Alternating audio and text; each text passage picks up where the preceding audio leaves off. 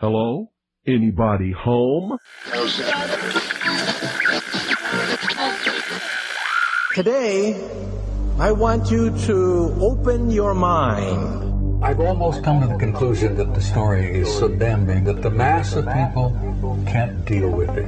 We are in process of developing a whole series of techniques to get people actually to love their servitude. We face a hostile ideology, global in scope, atheistic in character, ruthless in purpose, and insidious in method. For we are opposed around the world by a monolithic and ruthless conspiracy that relies primarily on covert means for expanding its sphere of influence. To change the minds and the attitudes and the beliefs of the people of the world, and especially the United States, to bring about one world socialist totalitarian government. The potential for the disastrous rise of misplaced power exists and will persist. It has patterned itself after every dictator who has ever planted the ripping imprint of a boot on the pages of history since the beginning of time. If you can get people to consent to the state of affairs in which they are living, then you have a much more easily controllable society than you would if you were relying wholly on clubs and firing squads and concentration camps.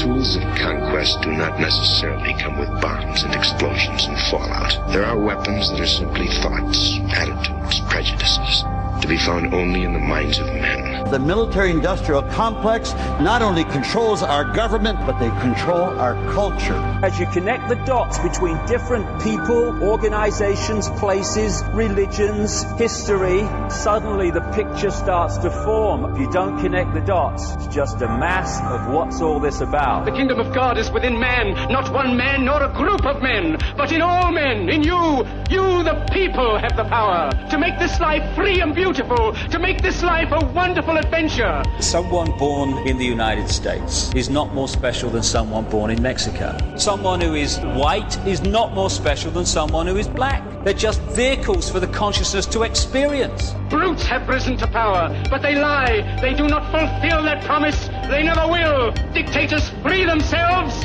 but they enslave the people. War is peace. Freedom is slavery. Ignorance is strength. They do not want your children to be educated. They do not want you to think too much. It was learned that the aliens had been and were then manipulating masses of people through secret societies, witchcraft, magic, the occult, and religion. They reach into our children in music, television, books.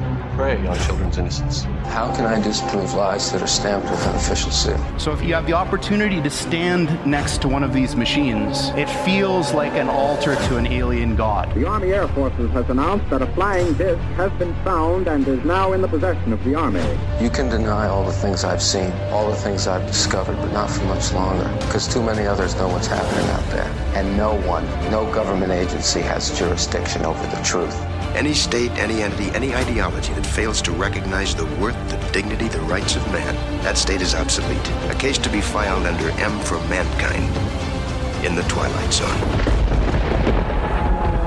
It's about time some of you got acquainted with the real hard truth. Freedom is the privilege to be right. Freedom from the disasters of our mistakes. It's the heart that says, I will not acquiesce. Across the gulf of space, intellects, vast and cool and unsympathetic, regarded our planet with envious eyes. Each of us, when separated, is always looking for our other half. And the desire and the pursuit of the whole is called love. Heart perception will change everything.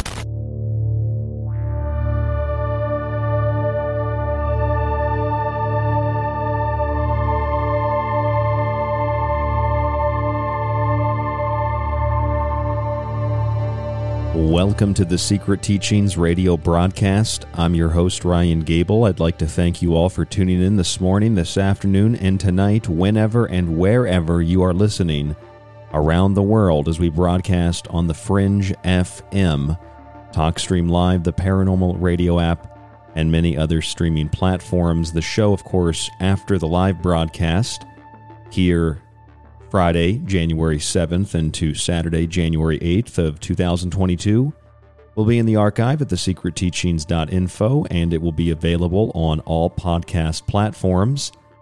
You will have to deal with some advertisements, though, unless you would like to access the ad-free archive. And then you can go to the website and subscribe to the show to get access to that, all of our montages, and my books. It's www.thesecretteachings.info. That's www.thesecretteachings.info. And I'd like to thank a few new listeners who subscribed to the archive this week. That really helped us out and helped to get us back on track since we moved the whole archive over from another platform. We lost a few subscribers by mistake. Some people couldn't find the show. A few other people had canceled their subscriptions because they thought that the show had disappeared, and we were just moving everything over to a new platform. It should be easier to access and easier to use for mobile devices, and easier to use even on your computer to download and to stream the show. That's why there's been a little bit of a hiccup in the show downloads or not being able to access the show on other podcast platforms. So if you can't find The Secret Teachings, it should all be updated by now. Just search the show again, or you can restart your application, or you can just refresh it, and you should be able to find all of the new shows, including our show with Charlie Robinson last night, our show with Derek Murphy on Wednesday, and our show with Leo Zagami on Tuesday. All three of those guests and all three of those shows are in the archive. Again, thesecretteachings.info. If you'd like to contact the show, you can email us at rdgable@yahoo.com. That's rdgable@yahoo.com. You can find us on social media at facebook.com/The Secret Teachings. The show is also on Gab, although we don't really have much of a following because we just started. So if you find us on Gab, go ahead and follow us. We did picked up 14 followers this week. That's good for a week of no promotions. We picked up some followers on Gab. So go ahead and go over to Gab at Secret Teachings, or just type in Ryan Gable. There's also Gitter, which I know is another newer platform in the last year. And that platform, we picked up 26 followers this week, so that's good. Type in TST Radio or just Ryan Gable, and you should be able to find us on Gitter. So that's Facebook, Gab, and Gitter. We are on, that's GETTR. And we are also on Patreon. If you go to Patreon and search The Secret Teachings or find the link on our website, you will be able to get access, if you become a patron, to our behind-the-scenes videos. I just put up a new video today out at the Saguaro National Forest, or right on the edge of the Saguaro National Forest near the Mountain State Park, talking about the saguaro cactus and the mythology and the history of it. And that video is on Patreon. We have a couple of new patrons this week. We don't have a lot of patrons because I don't push this very much, but we do have some new patrons this week. So I'd like to thank all of you who have signed up to Patreon. That really supports the show. It really helps us out. And it allows us to continue to do what we do here on the show 5 nights a week on The Fringe and Saturday morning on Aftermath FM. I don't like to scare people, although I know that this show is interpreted as a scary show. I do recognize that the information can be perceived as scary. I do recognize that the information can be perceived as terrifying sometimes, nerve-wracking, jaw-dropping. It's really scary. It's unnerving. But my argument has always been, since my intention is not to frighten, my argument has always been that my intention is to simply inform. And I don't mean that in rhetoric. I don't mean that in just words. You can find thousands of shows, hundreds and hundreds and hundreds of shows we've done just since we switched over to the Fringe FM a handful of years ago. And you can see our body of work. And you can look at my books, and you can listen to what I've said on air, and you can see, and those of you who know, those of you who we've been able to help with various things in life, many things, not just being there for you 5 nights a week, but also Other things more of a religious or legal matter. For example, we stand by our word and we try to, and I say we, I mean, it's really just me, but I like to incorporate you as an audience into the equation. We try to not only present information that is critical and new perspectives and information that is, I believe, if it's not groundbreaking, and it's not always groundbreaking, but a lot of the time it is groundbreaking. A lot of the times you're not going to hear on other radio shows what you hear here on The Secret Teachings.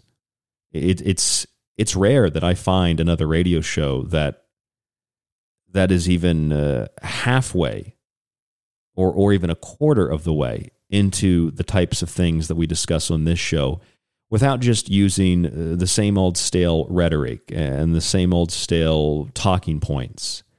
And, you know, talking points and rhetoric make an argument really easy to make. I learned that a long, long time ago, before I really understood how language worked, and I really understood how people with ulterior motives can warp language and then can play on other people's lack of a desire to prove a point, to manufacture a consensus and to prove their own point. I didn't know how powerful language was, and I had to learn that the hard way. And I think that a lot of us still don't recognize how important language is. We talked about this last night with Charlie Robinson. The difference between with and of are totally different. If I die of having hair on my head, that's different than dying with having hair on my head. Would you not agree? There's a big difference. If I submit to something, that's much different than if I declare and maintain something. For many months, we've done shows on vaccine mandates. We've done shows on natural law. We've done shows on what some of you refer to as COVID-19 updates. I don't like to call it that. But we had a caller call into the show. It was a week or a week and a half ago, and asked me right at the end of the show, he said, what do you think the Supreme Court is going to decide in these two vaccine mandate cases? And just for the record, so we know what these cases actually are, it's the National Federation of Independent Business versus the Department of Labor, and the other case is Ohio versus the Department of Labor.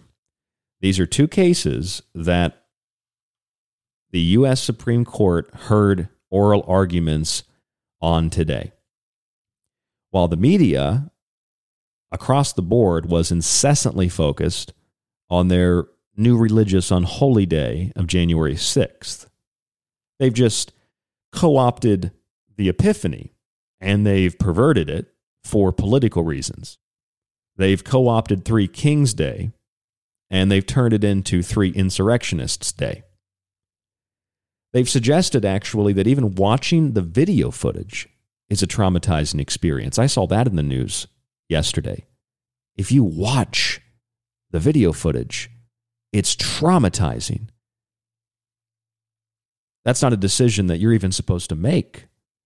You're just told it's traumatizing to watch the video footage.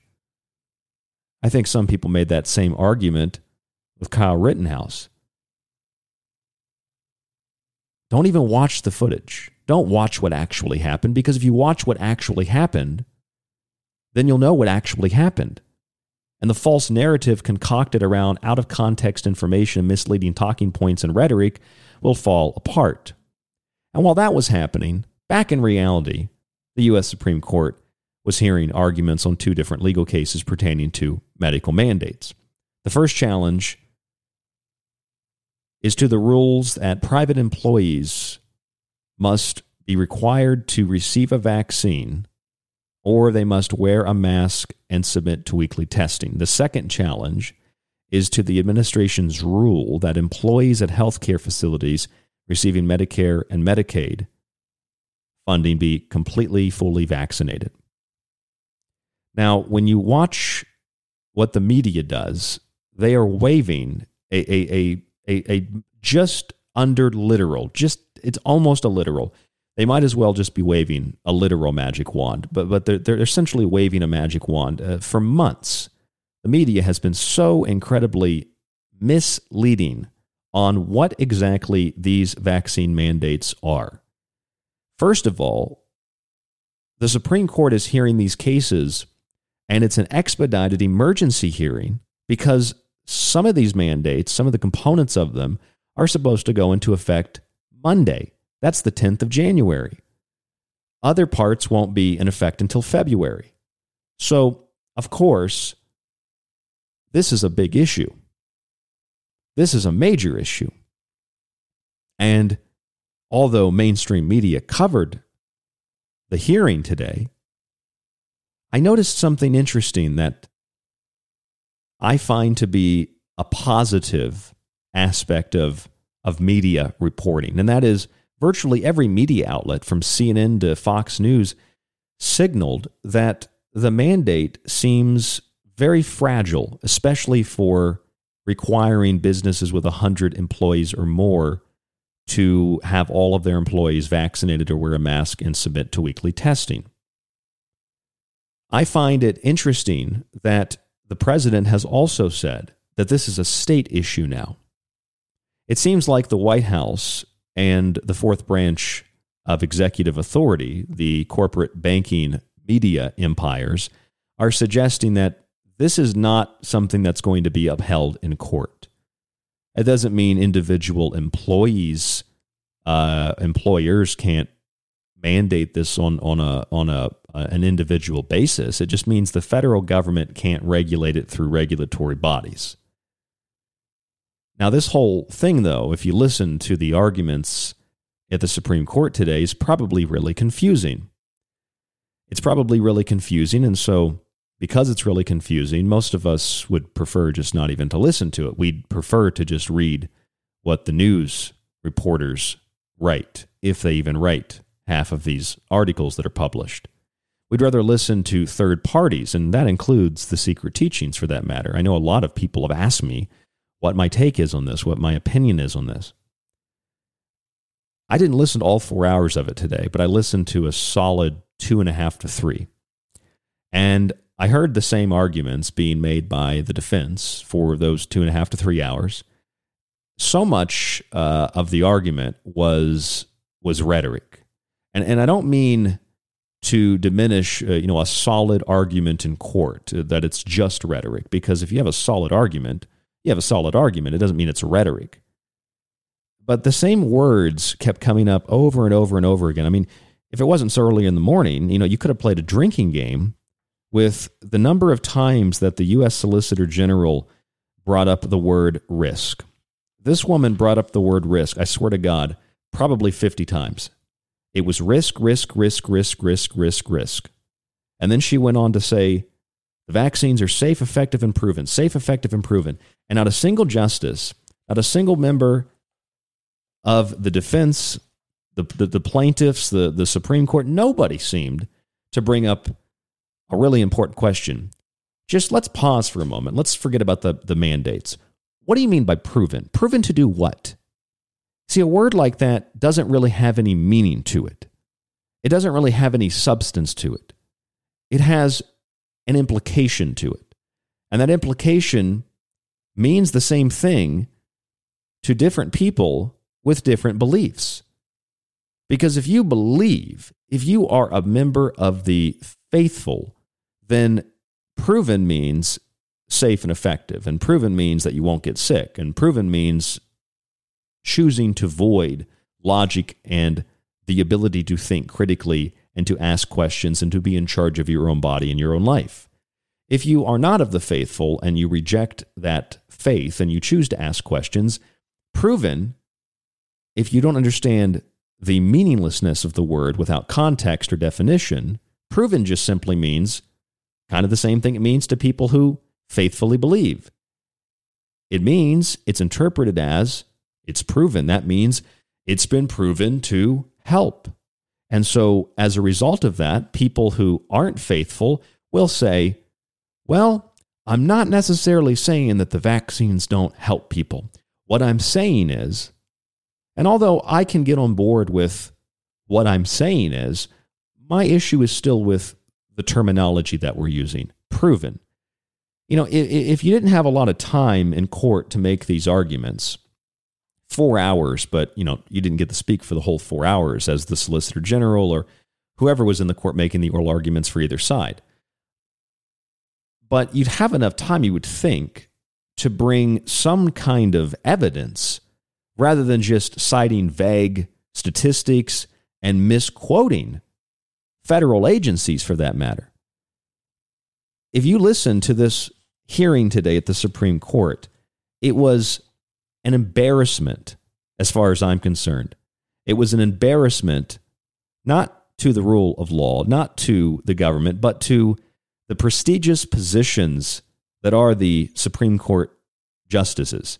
Not all of them, but some of them. It was an embarrassment. And it was an embarrassment that neither the defense or the plaintiffs really made any better arguments on either side. I didn't really understand what the hell anybody was arguing. There were some comments, of course, made by Supreme Court justices that made a lot of sense. But all I got out of the Solicitor General was that we are at risk, the vaccine is proven, and OSHA has the authority to enforce this under a law passed 50 years ago and under a tiny little section of that law, which we are interpreting as an authority to carry out this universal one-size-fits-all across-the-board mandate by pretty much just voiding state authority, pretty much just voiding bodily autonomy and implementing it. It doesn't matter if the flu supposedly kills hundreds of thousands a year. We didn't see the need to implement a vaccine mandate then. We just see the need to do it now. And so, of course, this is part of the reason why people lose trust in the so-called justice system. And they devise rhetoric like it's not the justice system, it's the just us system, because it's just us and it's just them, and there's nothing we can do about it. The whole system is corrupt. But let me remind you that the whole system isn't corrupt, actually, because if the whole system was corrupt, we wouldn't even be having hearings. If the whole system was corrupt to the core, Biden, in one of his short video presentations where he's got a pen in his hand that somebody gave him, and he's like, all right, what am I signing? All right, let me sign that. Whatever it was he was signing would just become law. There would be no need for Congress. There would be no need for a Supreme Court. It would just be whatever the dictates of the president, of the dictator were. Except in this case, we don't really have a dictator. We don't really have a president. We have a guy who's non-existent. We have an administration that doesn't seem to be running anything except their mouths and running in circles, chasing their tails. It doesn't seem like there's any authority at all. It's an embarrassment. And the rest of the world knows it. And they're laughing at us, friend and foe. So what the hell is going on? I mean, what is this really about? And those are the questions that I'm asking. Yeah, sure. Regardless of what the Supreme Court decides, there are going to be religious and medical exemptions to these vaccines. And of course, the media won't be honest with you, so I'll be honest with you, as I have been for many, many months, and as we've been able to use our knowledge here on the Secret Teachings to get dozens of you out of those mandates at your place of employment or your friends or your family. Dozens and dozens of people across the United States, just because of the type of words that we used in our exemption forms that we wrote, not as a lawyer, but just using the certain types of words, declaring rather than submitting, and getting those exemptions notarized. It got so many people out of these vaccines, which were supposedly being enforced because of the law, but there wasn't a law. There was a mandate, which isn't even in effect yet, and businesses were telling employees that it's a mandate, it's a law, and you have to follow it, or you're going to be fired, without even providing people with the option to opt out of it for religious or medical reasons, which they have state and federal protections in place to maintain that.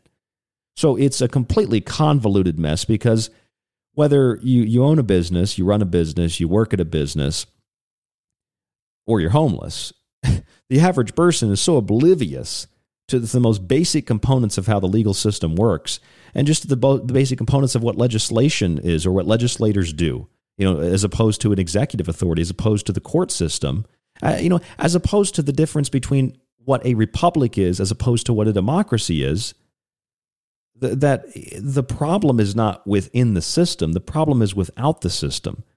The problem is those who undermine the system for their own personal gain and benefit. The problem is with the ignorance of the general public and not understanding, for example, what religion is. Religion isn't you're a Christian. Religion is defined as an observance, a belief, or a practice.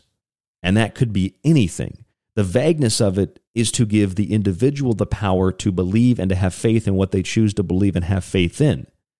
And the ambiguousness and the vagueness of the arguments that were made by the Solicitor General today at the Supreme Court were concocted to derive authority to OSHA and to the executive authority to pretty much override Congress, override state authority, gubernatorial authority, and police businesses, essentially, violating the sovereignty of businesses, states, and according to Justice Thomas, his argument was that it's violating the Commerce Clause as well, because Congress has the authority to regulate commerce, not the executive branch. But doing all of this by deriving this obscure authority out of a law passed 50 years ago and out of a tiny section of the law. I mean, this is the kind of thing that just fascinates me. And I'd like to share what I've learned with you tonight on The Secret Teachings. So I implore you to stay tuned because I think you're going to learn a lot. I learned a lot today from studying and listening to this. This is The Secret Teachings. We'll be back.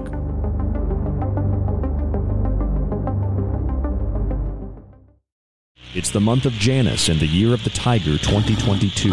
Here on KTLK Digital Broadcasting, The Fringe FM. The Secret Teachings is finally available on nearly every podcast platform, from Apple to Spotify and Podcast Addict. Also available is The Secret Teachings Weekends, our 1-hour Saturday morning show. Search the name and start listening today for free. Or if you want to avoid those annoying ads, head on over to thesecretteachings.info and subscribe to the ad-free archive. It's got old shows, new shows, and you can also download Ryan's digital books. Subscribe today. What are you waiting for? The end of the world? If you enjoyed The Secret Teachings and want to hold years of my research in your hands, visit our website and grab physical and digital copies of my books. Occult Arcana will introduce you to sacred myths, folklore, magic, theology, and alchemy. The Technological Elixir will take you from transhumanism and AI to black goo and UFOs. And Food Philosophy might just change your mind about what we call food, germ theory, and geoengineering. Remember, shipping is always included with the books. Visit www.thesecretteachings.info and get your copy today. The Secret Teachings is now on Gab and Getter. Search Ryan Gable on both to find the show, or stick with The Secret Teachings in the metaverse.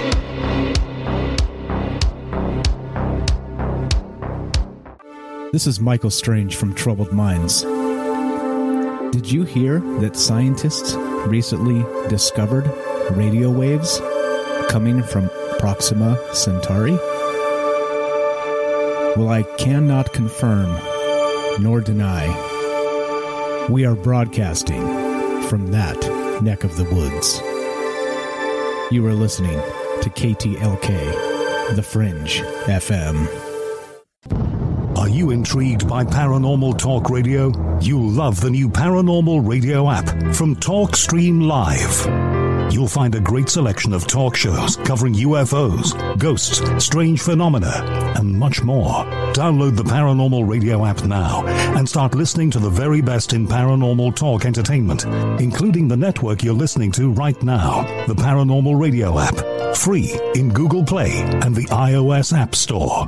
Hello, folks. This is Jordan Maxwell. My website is jordanmaxwellshow.com, and you're listening to The Secret Teachings with your host, Ryan Gable. Do you have everything you need to explore The Secret Teachings? I've got my secret socks on, and my secret TV, and my secret TV channel. Looks like SpongeBob's ready. Are you? Hey, this is Charlie Robinson, and you are listening to The Secret Teachings with Ryan Gable.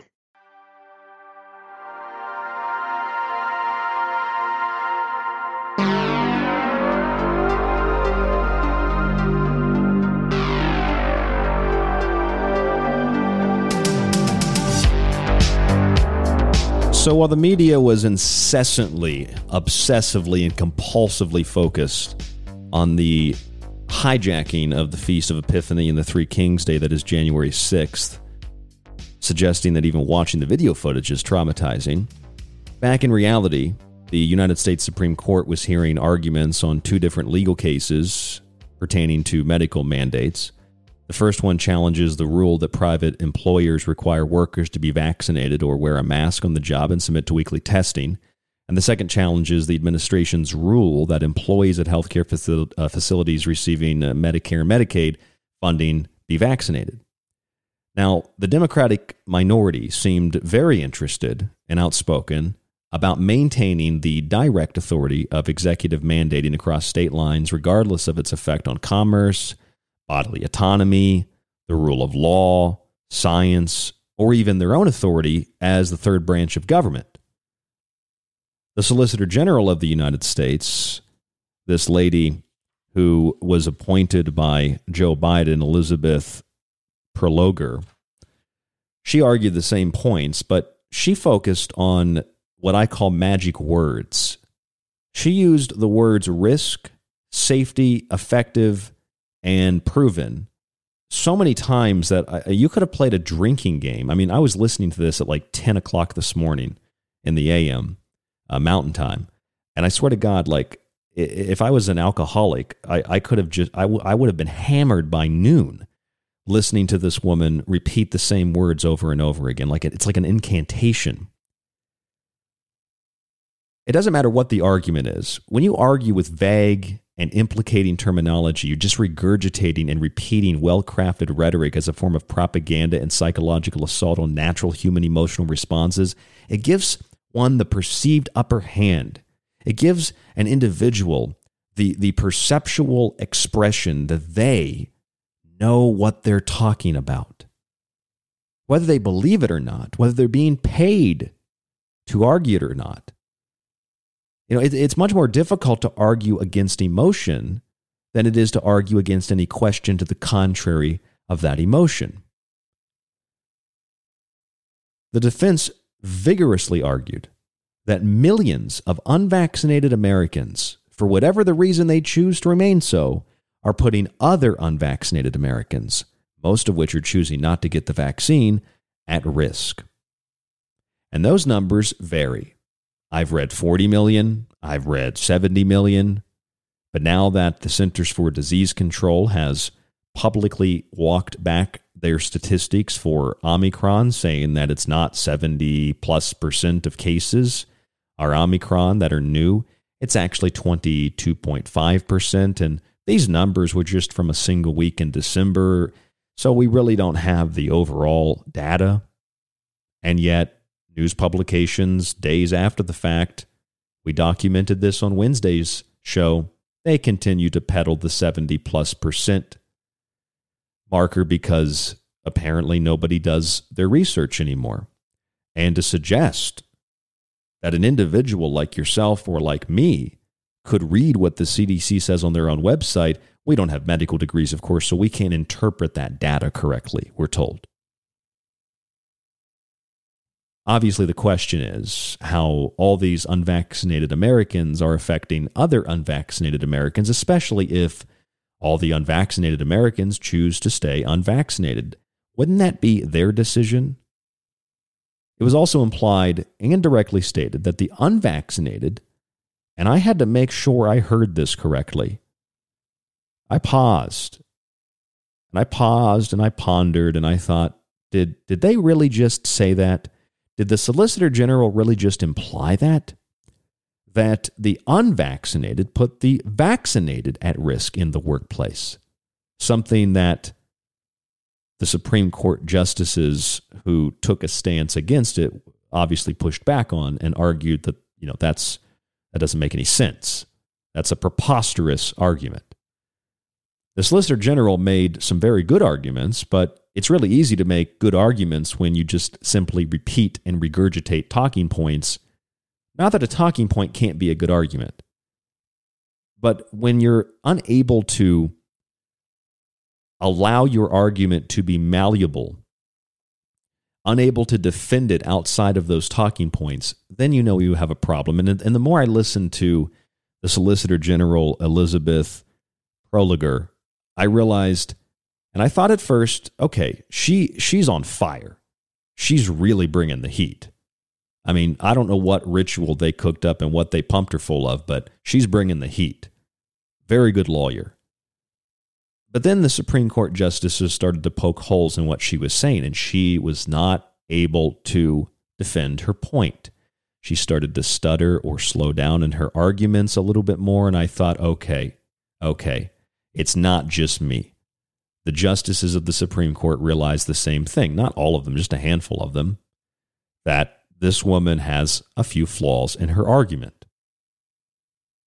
Now, there was really no firm response from the defense on why OSHA deems it necessary to suddenly take authority from a 50-year-old law to give themselves power to vaccinate the entire workforce, especially for COVID-19. There's no answer to why they've not done this with the flu. That was actually brought up by the justices today, one of the justices. Why hasn't this been done with the flu or any of these other so-called communicable diseases? One justice said that this was a law that was put in place closer to the Spanish flu than it was to COVID-19, and there was no indication that the government has this sweeping authority to put the authority in the hands of regulatory agencies like OSHA to do this.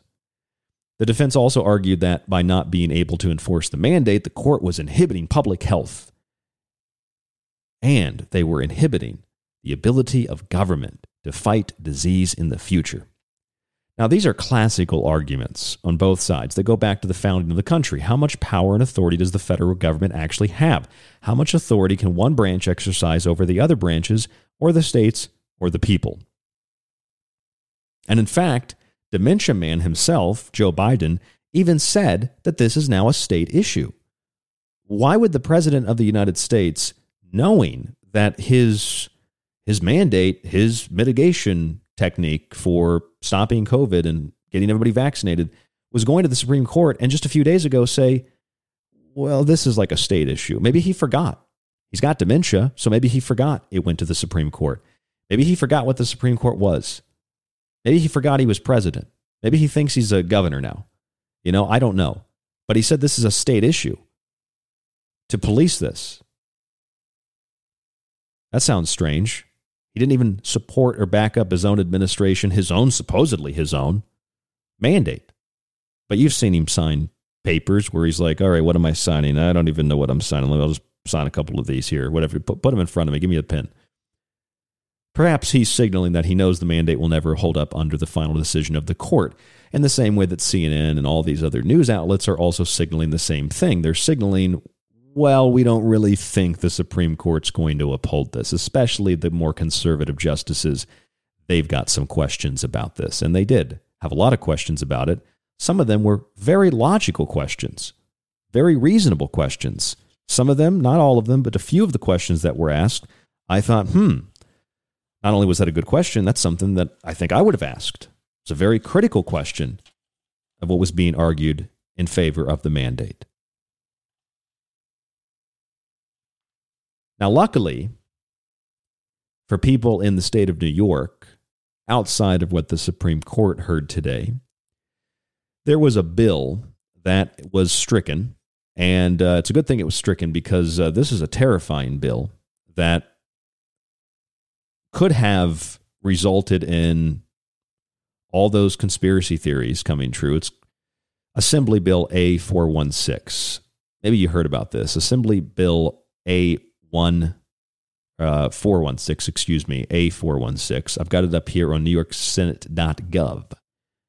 People have said this is a fake bill.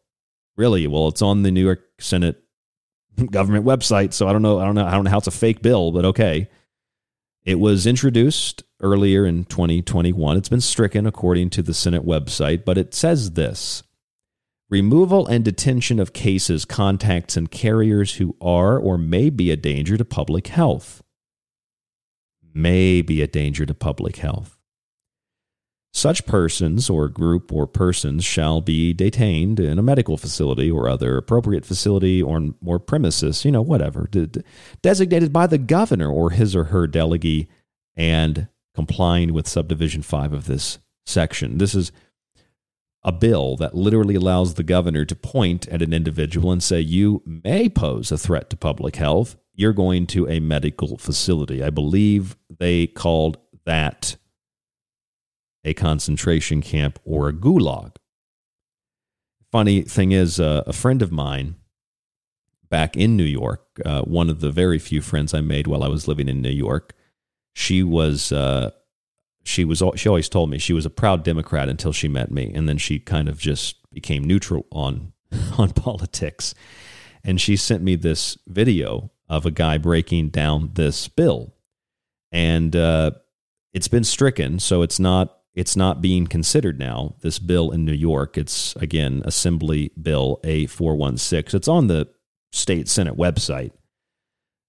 And she had a friend that emailed her, and in response to emailing her, I also received the email because the video of this guy breaking this bill down was sent out to a lot of different people, a lot of her friends. So I get this email back, and this email's like, my friend's name is Nicole. This woman's telling my friend, she's like, this is your problem. This is why you have, maybe trouble sleeping at night, or this is why people think you're crazy. Just like all these accusations because you share conspiracy theories and rhetoric and all this horrible fear promoting, it just on and on and on. All this garbage and nonsense. You need to rely on independent fact checkers, Nicole. And then maybe you wouldn't be so afraid. And, my friend Nicole, just like pretty much the average person, my friend Nicole doesn't even know how to really utilize the internet. And that's how a lot of people are. Maybe you can utilize the internet better than some people, but the average person is oblivious how to look this stuff up. So I responded back to the email, and I said a lot of things, actually, but I also linked up the state Senate website, and I said, here's the New York Senate.gov website, and here is the Assembly Bill A416. Of course, I didn't get a response back from the person, but I sent them the actual Assembly Bill and the PDF link to it. People that literally will say, that's fake, go look for independent fact checkers, when I can get onto the state Senate website and pull up the bill in about 5 seconds. And not only that, not only did they say the bill didn't exist, they said rely on third-party fact checkers. So when I typed the bill in, underneath of the bill for the New York Senate.gov website is an article from Reuters saying that it's fake news. Right under the New York Senate.gov website, it's Reuters fact-checking the bill that exists on the state Senate website. This is what we are facing. This level of deception, where it's not even the first, thing in the search engine. I've tried Google. You could type it in right now. Just go to the internet. Just see. You don't have to live in New York. I don't live in New York anymore, thank God, to just find this, at least this part of it interesting. But Assembly Bill A416, and literally there it goes, comes up Google, Assembly Bill A416. The first result is New York State Assembly Bill A416, New York Senate.gov. The second bill, or rather the second article about the bill, is a Reuters article fact-checking it. Fact check. It's not a bill that's being voted on January 5th to indefinitely detain unvaccinated people. But the bill actually says that they would indefinitely detain people that were or could be or may be sick. And the governor will make that decision, or people that work for the governor makes that decision, and then the person or group or persons shall be detained in a medical facility or other appropriate facility or premises designated by the governor or his or her delegee, et cetera, et cetera, et cetera. So, well, that's nice. It's on the state website, but they struck that. So that's a good thing. Then I got an article sent to me, a couple of articles and links to the state of Washington one of their government websites, state legislature, and they have a list of procedures for isolation and quarantine. And I was reading through this, and they want to basically do the same thing in Washington, the state of Washington. And when I read that, I was thinking, okay, so you've got the state of Washington and the state of New York with very similar procedures for basically detaining people for isolation or quarantine, taking them to medical facilities, forcing treatment on them. That's what Assembly Bill A416 was going to do. You'd be forced to take medical treatment, vaccines, whatever they wanted to give you. I thought, well, if that's the case, then somebody is basically copy and pasting these to senators, and then they're just being introduced into the legislature, and they're sponsoring the bills that were written by God knows who. Some shadowy organization, some billionaire philanthropist, I don't know. You start to see these patterns across the board. You recognize, oh, well, maybe it's the Democratic Party, maybe it's George Soros, I don't know, but it's the same. It's basically the same policy in Washington State, in New York State, in California. It's like these blue states in particular are literally creating their own, each governor, their own fascist, communist, authoritarian, like infrastructure or legal infrastructure, so that they can literally legalize what they're going to do before they do it, which is part of the manner by which you carry out cultural and physical genocide, is that you have to legalize it. If not in statute, you have to legalize it in the public mind to marginalize certain groups, to justify their extermination, and that is what is systematically being done. Now, the fact that legislation like this was introduced in Washington and New York, or there's overreaching power from the executive who on audio and video has signed orders without even knowing what they are in his own words, it should demonstrate, I think, a little bit, maybe, kind of, that that there is power still in the federal republic and in the states to begin with. It's power that control freaks and hysterics and people who are diluted by political bias and emotion really, really despise.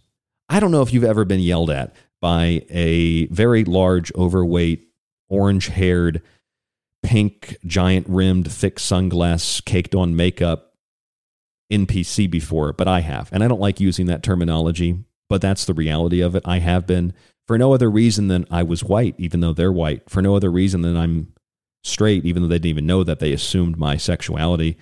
For no other reason than being a man, even though they don't really know that because they assumed my gender. And these people are hysterical. They are beyond emotional. They are whipped into a frenzy. And they don't like when people have a right to choose. My body, my choice, my body, my choice. Now, your body, our choice. See, without a separation of power between three branches of government, and certainly without the separation of power between states and the federal government, and of course the same separation of power between church and state, single dictates signed by a decrepit racist piece of trash like Joe Biden would become law immediately. They wouldn't even need to become law, they're just a dictate. In fact, Joe Biden represents a third world dictator who's not really a dictator. He's Weekend at Bernie's, propped up by a military or other foreign government and or corporate interest. All of those who support him, or at least vote blue no matter who, are the kinds of people that used to be, at least, opposed to military interventions in other countries, the overthrowing of governments around the world. They're literally supporting a man who is propped up by a foreign power and large corporate banking interests. I mean, not to mention just supporting, let's assert more imperialist control in Afghanistan. Remember that? Just immediately, Biden takes office and then let's go back into Afghanistan. Suddenly, the anti-war people became pro-war. It's the same people who were anti-war for nearly a decade under Bush and then suddenly became war's biggest fans with a giant masturbatory orgy of orgasmic delight in bombing third world countries and others into complete oblivion in the name of equality, in the name of justice. And that's what's always wrong with the picture. Liberty is something that can only be given to one man if all other men have it. And by men, we mean all people. This is a word that is synonymous with the human race. In the same way that amen isn't amen and amen, amen is a chief deity of the Egyptian mythological pantheon. Amun, Amun-Ra, the sun fire god, the chief god. So maybe we should open a mythology book. Let's crack open a book. If we should read more books, another rhetorical talking point of these extremist wackos. I had somebody scream that at me once, actually. I was outside of a store in Boise, Idaho, and they were having an anti-gun rally downtown Boise. And I walked outside and I saw some young girls. I mean, these girls were like, they were high school girls, actually. They were very young. And they had a woman there who was, coaching them because that's how it works. And I said, what's this whole thing about guns? And they told me. And I said, did you guys hear about the police officer who was off duty who actually stopped a shooting because he had a gun? And their response was, you should read a book. And I was like, oh, really? I wrote like 7 of them. And then they start like malfunctioning. And then the handler steps in and says, they've got nothing else to say. We're not talking. Like they're like some legal counsel. It's just a bunch of warm bodies out there holding up signs, pretending to be something that they're not because they fit into some group, collective, hive mind identity. It's really sad is what it is. So liberty is something that can only be given to one man. One man can only obtain it and maintain it if all other men have it. Taking it and giving it to one person and restricting it to others is not liberty, and it's not a republic, and it certainly is the very definition of the danger of democracy, which, of course, the United States is not a democratic government. It's a republic, but don't let that stop the Marxist professor from teaching it to students that this is a democracy. Just vote, vote, vote, vote, vote. They love mobs, don't they? They love collectives. They love mobs and they love collectives because these are hive mind, emotionally driven individuals who can be moved in a certain direction with a hashtag. If 51% decide the other 49% should die or take an experimental gene therapy shot in order to make a living and move about in a free society as a natural law-abiding citizen, then that's democracy, and that's not what the United States of America is. Whatever the Supreme Court decides, and as they've already signaled, there will be religious exemptions granted at minimal for any mandate. Doesn't mean that they're going to do this, but at minimal, that should be the case. Of course, the media will, as they already have been, downplay the significance of that exemption because they've been doing this for months now. People on CNN, the religious exemptions, sure, they exist, but it's going to be really hard to acquire one of those. You're going to have to fill out paperwork. Medical exemptions, yeah, that's going to be really difficult. You're going to have to do this and see a doctor. And see, that's just meant to demoralize people into thinking like, well, I believe in Jesus. Well, I'm a Muslim. Well, I'm a Jew. I'm a whatever. But I guess if this slimy, thick-rimmed glasses legal hack on CNN said it's going to be hard, I might as well just give up and not do it, not even try. Of course, virtually everything that thick glasses rimmed person on CNN is saying is false and inaccurate. That doesn't matter. It's meant to demoralize people. And this is what the media has been doing on the subject of exemptions for these so-called mandates that haven't even been enforced. Right? They haven't even been enforced. Nobody's fining anybody. Nobody's enforcing this, but businesses are like, oh, no, the government said I had to do it. I must do it now. Yes, sir. Even though that's not even how the system works. I mean, in the media, people, they've been implying, outright lying to the public and misinforming them intentionally that obtaining a religious exemption is pretty much irrelevant or that it's impossible. That in order to obtain one, you have to submit yourselves to a corporate or some small business or to the state or to a religious leader, thereby granting power of refusal of a natural God-given right protected by government, not instituted by it. Giving your authority away to those groups, to those individuals. That doesn't seem right. Of course, very few people are going to tell you what we've told you here on The Secret Teachings. It doesn't seem to be an argument in the holster of any lawyer. It doesn't seem to be an argument in the holster of anybody arguing on a political or arguing on even a religious basis, and that is the definition of religion. 42 U.S. Code, Section 2000E, under definitions, this is on Cornell, you can look it up anywhere, it's U.S. Code. The term religion includes all aspects of religious observance and practice, as well as belief. If you've got a religious observance, if you have a religious practice and you have a belief, you ain't got to be a Christian, you ain't got to be a Jew, you ain't got to be a Muslim, you could be a Rastafarian, a Latter-day Saint, you could be anything you want to be. You don't even have to be of an institutional religion. That doesn't mean your business, doesn't mean your employer isn't going to be an absolute moron and say, well, I'm rejecting it. Okay, under what authority? See, this is the problem. If your employer says, this is a law, we have to do this, well, it's not a law, it's a mandate. And they say, well, we have to enforce it. Corporate says we have to enforce it. Okay, well, where's the policy? Show me the policy. You got to ask them, show me the policy. Let me get a copy of the policy. It's a law. Let me get a copy of the law. Show me the law. Show me the information.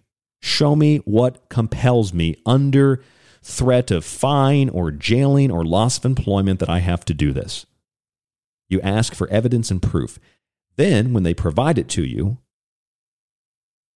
if you need to proceed with some form of legal assistance, you can obviously obtain that, or you can just use critical thinking, logic, and a certain wording to work your way around what they can't force you to do. Now, it changes. It's different. It varies depending on the business, depending on if that business is regulated by a federal agency, depending on what the situation you're in. If you work for the city, that's a lot different than if you work for, a McDonald's. And if you work for a McDonald's, that's a lot different than if you work for a Barnes & Noble. Of course, here in the state of Arizona, the governor has prevented any government agency, any government authority, any state, local, anybody from enforcing mandates on state workers, city workers, etc. That hasn't stopped the mayor of Tucson from trying to enforce it anyway, saying that 99% of the people got it here in Tucson who work for the city, but we need to enforce it anyway to make sure everybody gets it. So 1% of people roaming around out there in the city of Tucson are getting everybody else sick who got their shots and boosters, which is not even true. I would guarantee it. Because the federal government's also said, oops, we made a mistake. The CDC, we just overestimated the number of people who got the vaccine. That's in Bloomberg. So they're overestimating the number of people who got a vaccine. They're overestimating the number of people who are sick from Omicron by 50+%. The hospital rates have actually dropped. People aren't as sick. Case rates keep skyrocketing. They're even telling us now. Fauci's even said, well, the cases don't matter as much as they used to matter. Why? Well, because cases, that's the whole narrative right there. And the fact that so many people are still getting it, despite the fact that there are vaccines, the whole narrative would fall apart. So they have to shift, they have to pivot, they have to move the goalpost. Now it's, well, what's preventing hospitalizations? But that's not even true. All the data shows that. Even the mainstream news reports that. It's unfortunate the Supreme Court seems to be just a teeny tiny bit behind in regards to at least, what is the most up-to-date information. But the Supreme Court still seems to be signaling that this, at the very least, will be a state decision, not a federal decision. OSHA doesn't have this authority. Let's hope, pray to God, whatever God you worship, whatever God you pray to, that this is the case, because this isn't just about a COVID-19 vaccine. I'm honestly, sincerely more concerned. I can get a religious exemption if I need one. Pretty simple. Medical exemption as well. I'll declare and attain and maintain all my rights, or you will lose them. This is a dangerous precedent that is being set, and that is really the bigger question. I'm Ryan Gable. This is The Secret Teachings. I want to tell you more about this tonight on the show when we get back. A lot more to come. Stay with us right here on The Fringe FM. The music tonight, White Bat Audio. Don't go anywhere.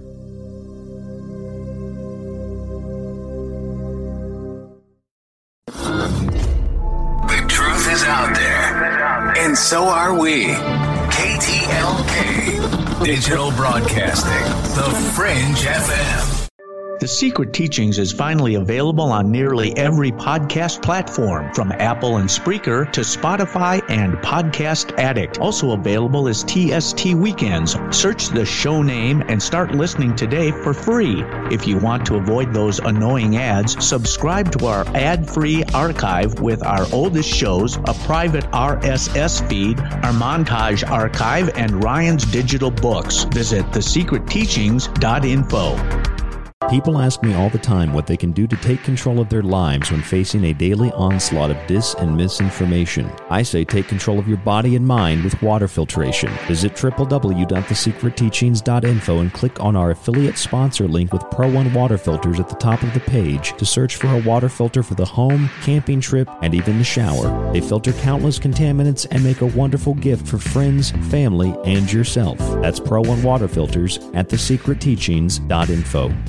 If you enjoy The Secret Teachings and want to hold years of Ryan's research in your hands, visit the website and grab a physical and digital copy of Ryan's books. Occult Arcana will introduce you to sacred myths, folklore, magic, and alchemy. The Technological Elixir will take you from transhumanism and AI to black goo and UFOs. Food Philosophy will change your mind about what we call food, germ theory, and geoengineering. And remember, shipping is always included. Some restrictions exist for international. Visit thesecretteachings.info. For a lot longer than most podcasts have been around, The Secret Teachings has been at the forefront of unique investigation into both the mundane and the extraordinary. Critical thought and controlled speculation allowed us to determine that the much-anticipated UAP report would be vague, unexplained, and would simply imply the need for defense against national security threats. We determined that sonic weapons were the cause of Havana Syndrome a full year before CNN acknowledged the same. We told you about the mind-controlled magic, sex slavery, and intellectual theft in the music industry long before Britney Spears spoke out about her conservatorship, and we've been removed from radio for refusing to censor our show over international child trafficking networks and sex cults long before Epstein didn't kill himself.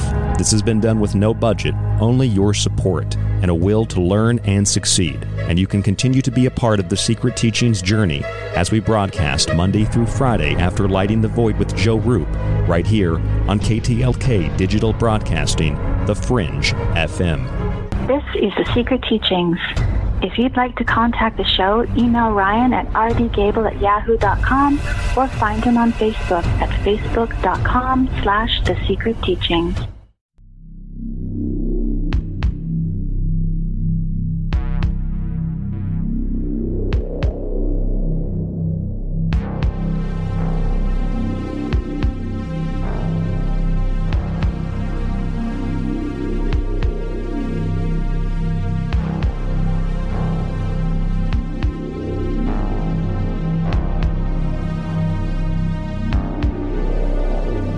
Welcome to the Secret Teachings radio broadcast, Hour 2.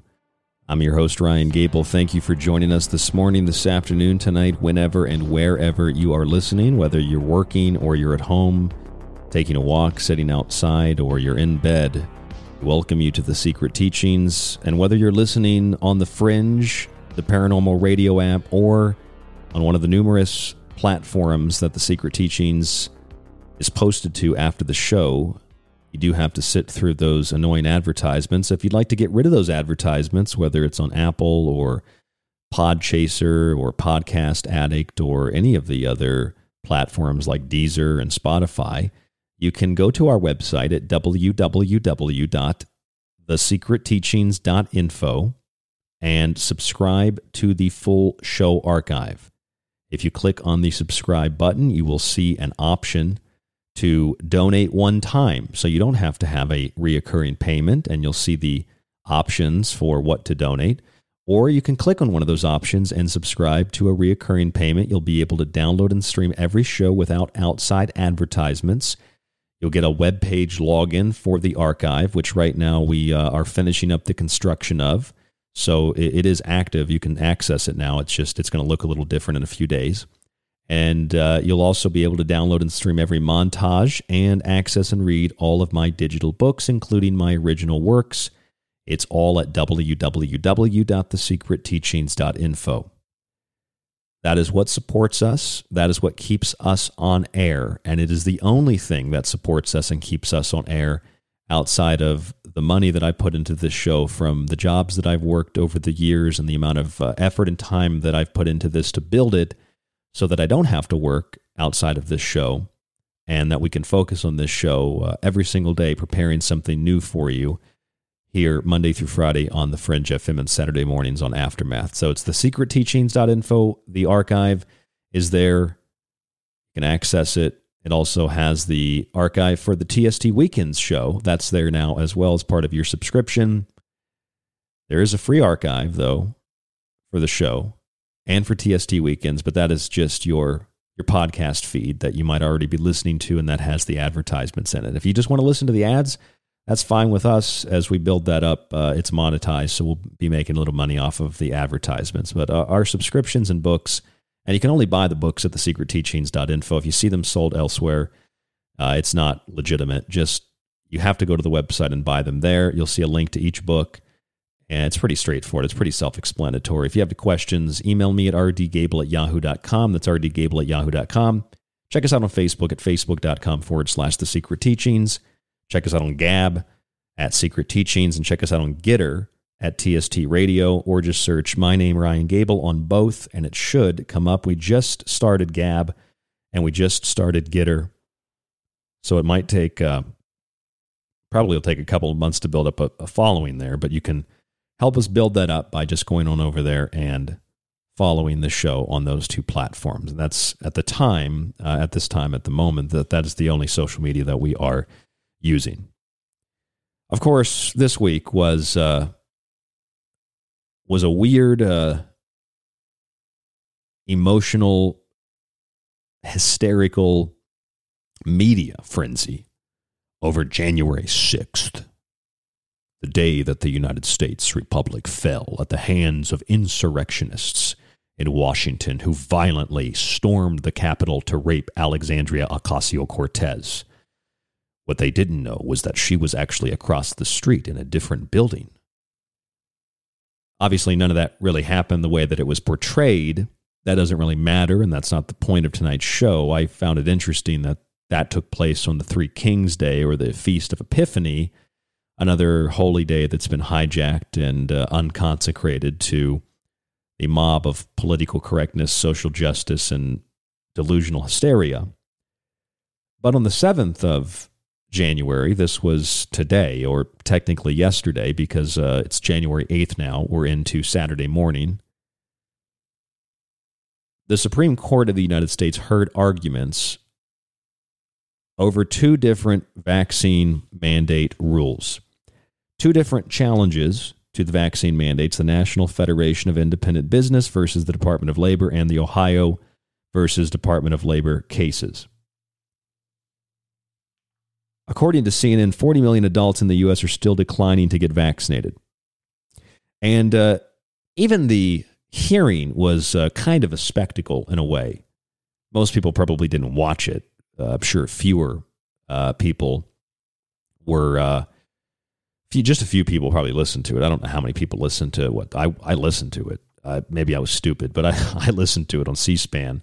I actually posted the Supreme Court C-SPAN feed on Facebook, and I got pinged by Facebook for vaccine disinformation or misinformation. I don't know how that's even possible. I posted a literal C-SPAN video feed, and Facebook said that's vaccine disinfo. I don't even know what that means, but the algorithmic AI said I'm not allowed to post it, but I guess it got shadow banned. In fact, all of our show promos have been shadow banned recently. So if you don't see the show, you're going to have to go to my page and find it, or the Secret Teachings page, or same thing on social media. It's the same thing on podcasts. The show got changed over, so if you can't find the show in your normal feed, you're going to have to it's really simple. Just type the show into a search engine again, or just reload your app, or just have a refresh of the page, and you'll get it. with all the new updated episodes. I guess the good news is if you missed an episode and you haven't seen an update on your podcast player, now you're going to have 5 or 6, maybe 10 days of shows to catch up on. So I guess that's the positive side of things. But there was really a spectacle in the court because Justice Sonia Sotomayor was unable to physically appear. She apparently was not sick.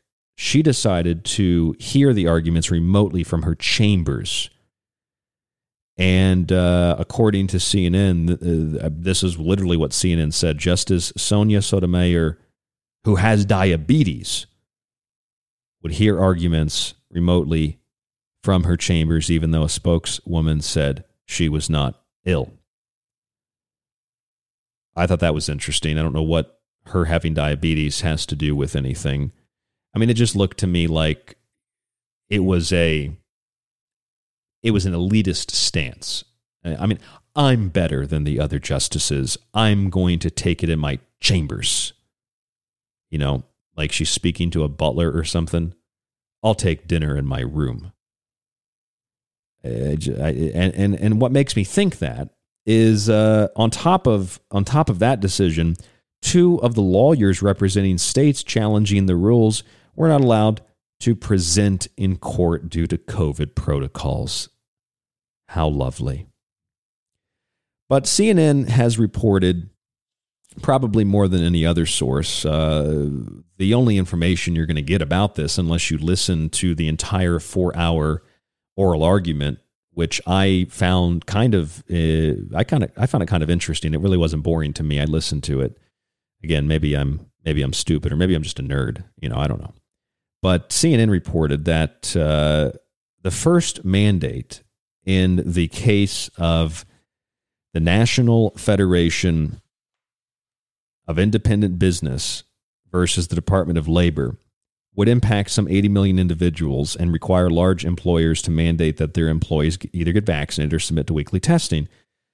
I can't exactly determine what the actual numbers of people who are going to be affected are, or what the number of people who haven't gotten a vaccine are. I don't know how people who already got the vaccine and chose to could be affected by a mandate forcing them to get a vaccine or test and wear a mask if they've already got their vaccine, which now the CDC says it doesn't matter. You got to wear your mask anyway. So I don't really see this mandate itself. It seems like it's kind of outdated because CNN's like 40 million adults didn't get the vaccine, and then they're like 80 million adults are going to be affected by the vaccine mandate. Well, I'm having trouble understanding and comprehending this. According to the CNN article and some of the quotes from the justices, this is pretty much the official version of what went down. Justice Coney Barrett was asking whether the regulation could be aimed at certain industries rather than it being a blanket policy for all businesses. Justice Thomas suggested that younger unvaccinated workers might have fewer health risks and should not be subject to the same rules as older workers. Other justices, including Kavanaugh and Gorsuch, questioned whether a federal agency could issue a regulation with such vast economic and political significance without the clear authorization of Congress. Chief Justice John Roberts seemed to agree on that point. The other case, concerning a regulation that requires certain healthcare employees who work for facilities that participate in Medicare and Medicaid programs to obtain vaccinations, resulted in these kinds of arguments. During both arguments, the liberal justices, who were rabid, expressed repeated support for the Biden administration's authority to issue the requirements aimed at containing a virus that has already killed more than 800,000 Americans, closed businesses, and kept children out of classrooms. They were deeply skeptical of arguments that the mandates could lead to massive staff shortages and billions of dollars in economic loss or compliance costs. I don't know how they could be skeptical of it, because you've seen a tanking of the economy, because you've seen businesses close down. Some because they felt that they had to, that there was a way to enforce the closure of those businesses. And this is the problem that I have. They say that a virus killed 800,000 Americans. A virus closed businesses. A virus kept children out of schools. If children were dying in the classrooms and they were dragging little body bags out of the class, if hundreds of thousands of Americans were on this street dead with buboes on their body, if businesses were closed down because they had been vandalized and because there was nobody there and because the city was on fire, I mean, that did happen in some places, but because it was an apocalyptic scene, that's a different story. But that's not why hundreds of thousands of Americans have died. Hundreds of thousands of Americans have died, according to the CDC's numbers, due to largely 4 different conditions that had nothing to do with COVID. Most people coming to the hospital now officially are coming for other reasons. They're there for other reasons. They just happen to test positive for COVID or SARS-CoV-2, to be more specific and accurate about the terminology. 800,000 Americans didn't die of COVID-19. They died with COVID-19.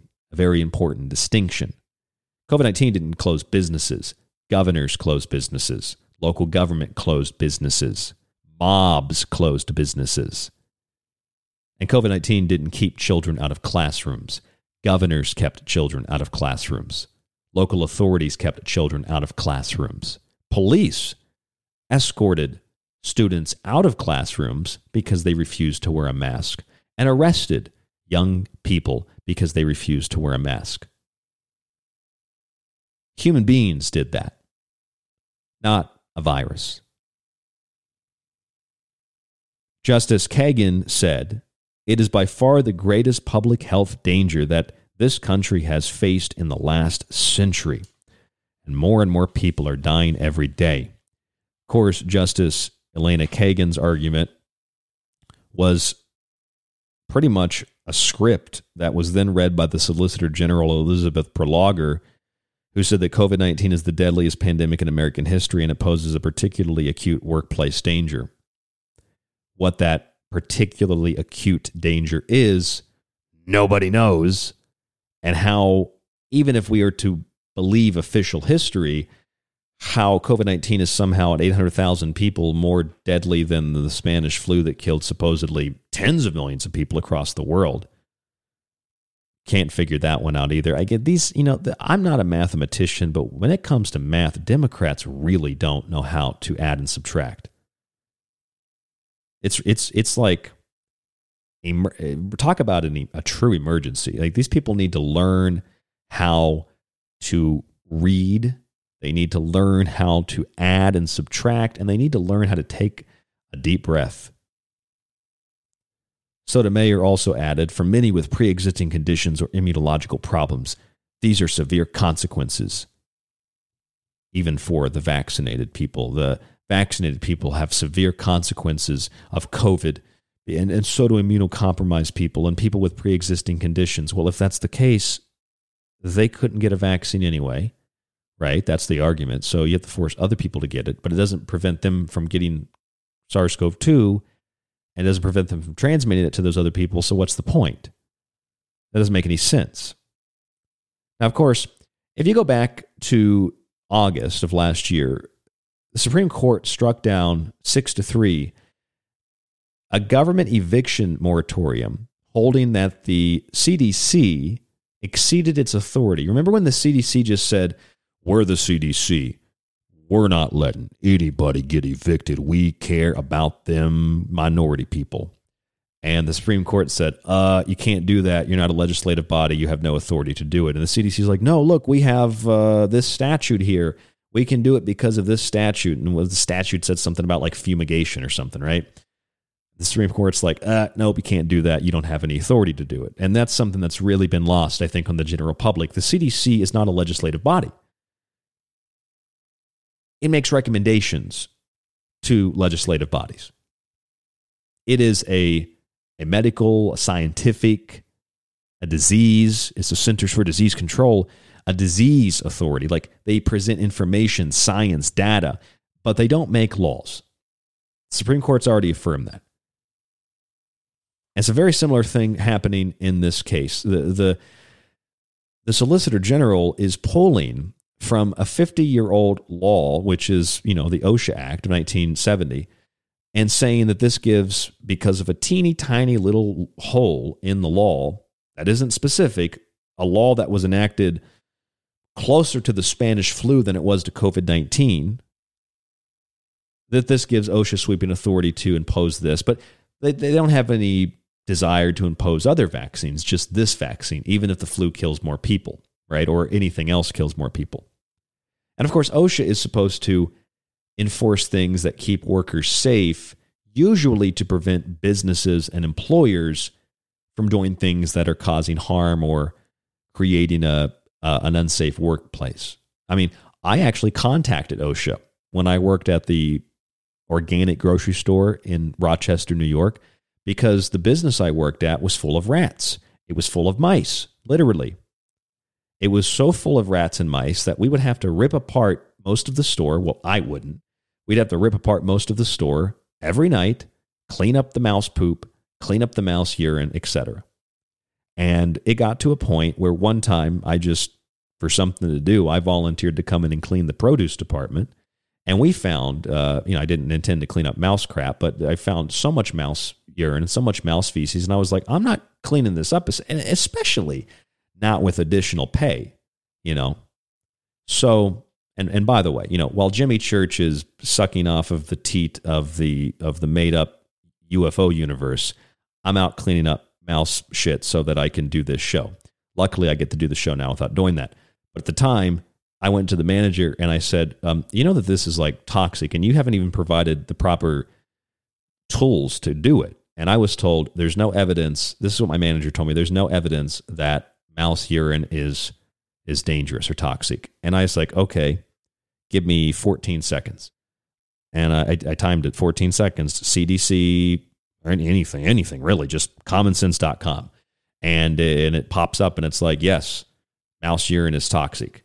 And I printed that thing out and I taped it to his office door. I taped it to his office door and it was like, oh no, I can't know that because I'm not a scientist, is what I'm told. You're not a scientist, so you don't know that. It's like, what are you talking about? We're citing other scientists here. Well, you don't know that because you're not a scientist. Well, we know that mouse piss is not good to inhale, okay? The fumes from it. It's not good to inhale human urine or feces. But common sense has been lost in all of this. So the CDC is not a legislative body. We're past that. The Biden administration defends the regulation, arguing that the nation is facing a pandemic that is sickening and killing thousands of workers around the country. Any delay in implementing the requirement to get a vaccine or submit to regular testing will result in unnecessary illness, hospitalization, and death. Solicitor General Elizabeth Prologer made the exact same argument that Biden made, the exact same argument that Justice Kagan made. This is the deadliest pandemic in American history. This is the greatest public health danger that this country has ever faced. You notice the difference between those arguments? They're worded differently, but they don't really say anything. They imply the same thing, but they don't really say anything. You notice that? They don't really say anything at all. Let me read those to you again. This is the president. This is a disease that is, quote, sickening and killing thousands of workers around the country. Any delay in this requirement will result in unnecessary illness. See, he calls his own mandate a requirement because, mandate's harsher. It's all wordplay. Solicitor General Elizabeth Prologer said, COVID-19 is the deadliest pandemic in American history and it poses a particularly acute workplace danger. And Justice Kagan said, it is by far the greatest public health danger that this country has faced in the last century. More and more people are dying every day. Really. Think about it for a second. President, Solicitor General of the United States, and one of the Supreme Court justices using the exact same argument, like just regurgitating and repeating the exact same argument. And they're not saying anything. That's the problem. They're saying nothing. Nothing at all. They're not making any argument that makes any logical, conclusive sense. Why? Because it's all about arguing on the rhetoric and the wording. That's why the Solicitor General used the word risk, safe, effective, and proven so many times that if I was playing the drinking game, I'd have been blackout drunk at 11 o'clock this morning. I might have been blacked out by 10 a.m., the way that this woman was using the word risk. She had no argument to anything. Risk, risk, risk, risk, risk, risk, risk. It was like a tick. It was like Tourette's. Other justices, other lawyers are talking. She's like, risk, risk, risk. It's a risk. It's a risk. It's like, Jesus Christ. Can we take a deep breath for a second? It's a risk. The vaccines are safe and effective and proven. And the president and one of the justices and the Solicitor General are all like, this is the worst pandemic ever. What evidence and proof do you have of that? Not just, we have a lot of evidence, we have a lot of proof. Show me the evidence. Show me the proof. We don't have time in court to do that. So you want to override state authority. You want to override an individual's right to choose. You want to override, you want to override the Supreme Court as an authoritative body by giving all the power to the executive branch, by also overriding the legislative branch, Congress. And you want to do all of that to maybe help people while forcing other people to take something that it is likely to harm a large percentage of the people that takes it. Crackerjack job of arguing for classic authoritarian control. I'm Ryan Gable. This is The Secret Teachings. I'm going to tell you what all of this means and bring it home in the last segment. If you'd like to call tonight, 520-367-2064. It is 1:27 a.m. Mountain Time. That's 12:30 Pacific Time. January 8th, Saturday morning, right here on The Secret Teachings, 520-367-2064. That's 520-367-2064. 520-367-2064. Call us and tell us your experience with the mandate, with the mask, whatever. Promise you I won't bite. 520-367-2064. This is The Secret Teachings, and we'll be back.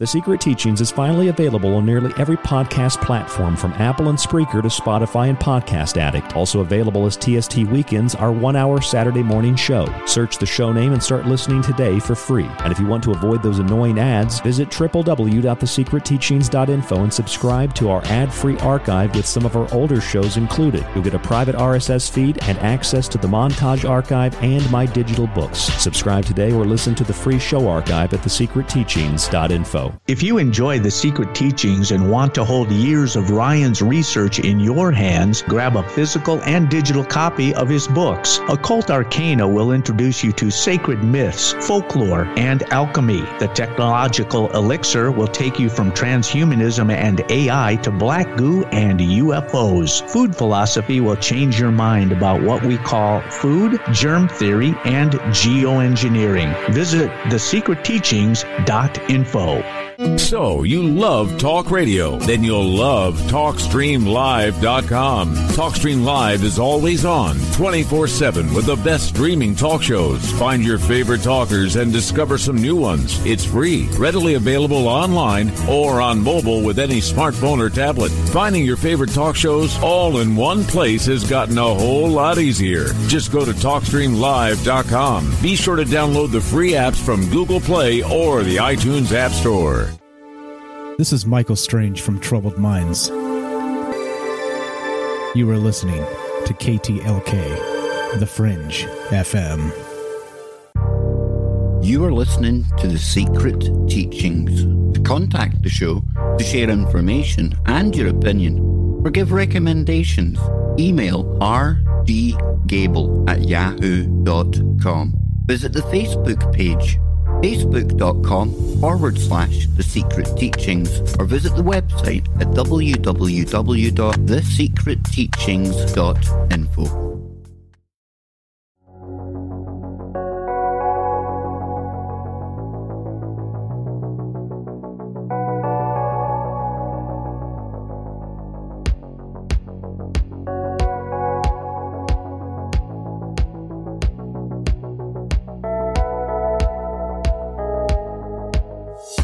I'm sure there's a lot of low-level minions that'll be regurgitating and reciting the arguments that were scripted of the Solicitor General at the Supreme Court on Friday.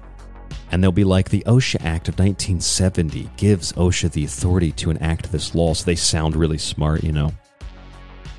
I decided to look up the OSHA Act. It's on OSHA's website, and I decided to, skim through this thing real quick, and I actually looked at the section the Solicitor General referenced as giving them the authority to do what they're doing, and she grossly misrepresented it in court. Section 20, subsection A, subsection 5. And here's what it says. If I remember correctly, she said that there's actually no exemption for religion, but they're going to be nice enough and provide one, and that they have sweeping authority to implement this mandate across the board based on this law that Congress passed, which gives them the authority to do it. And the Supreme Court justices were like, well, Congress hasn't specifically acted on this particular unique, as the Solicitor General called it, unique crisis, right? It's an acute workplace danger, she says, quote, unquote. COVID-19 is the deadliest pandemic in American history, and it poses a particularly acute workplace danger. Well, if it proposes a particularly acute workplace danger, it should call for a particularly unique response, not a law that is 70 years old. To derive your authority from arbitrarily to set a precedent that you have the authority to cherry pick any statute to give yourself authority that you don't actually have when it's Congress's job or the state's job to do the things that you claim you have the authority to do. And I'm not going to be nasty and mean to this woman because a really smart lady, really, really, really good lawyer. She made some really good points, but it's also really easy to do that when you just regurgitate rhetoric and talking points for 4 hours. But nonetheless, I decided to read what she was referencing because I have a brain, and although I'm not a lawyer, and although here in the state of Arizona, I can actually practice law now without a legal license, I can actually represent people in court now according to the change in the new the laws here in the state of Arizona, but I'm not a lawyer, and I decided to read this anyway. Section 20A5. Nothing in this or any other provision of this act shall be deemed to authorize or require medical examination, immunization, or treatment for those who object thereto on religious grounds.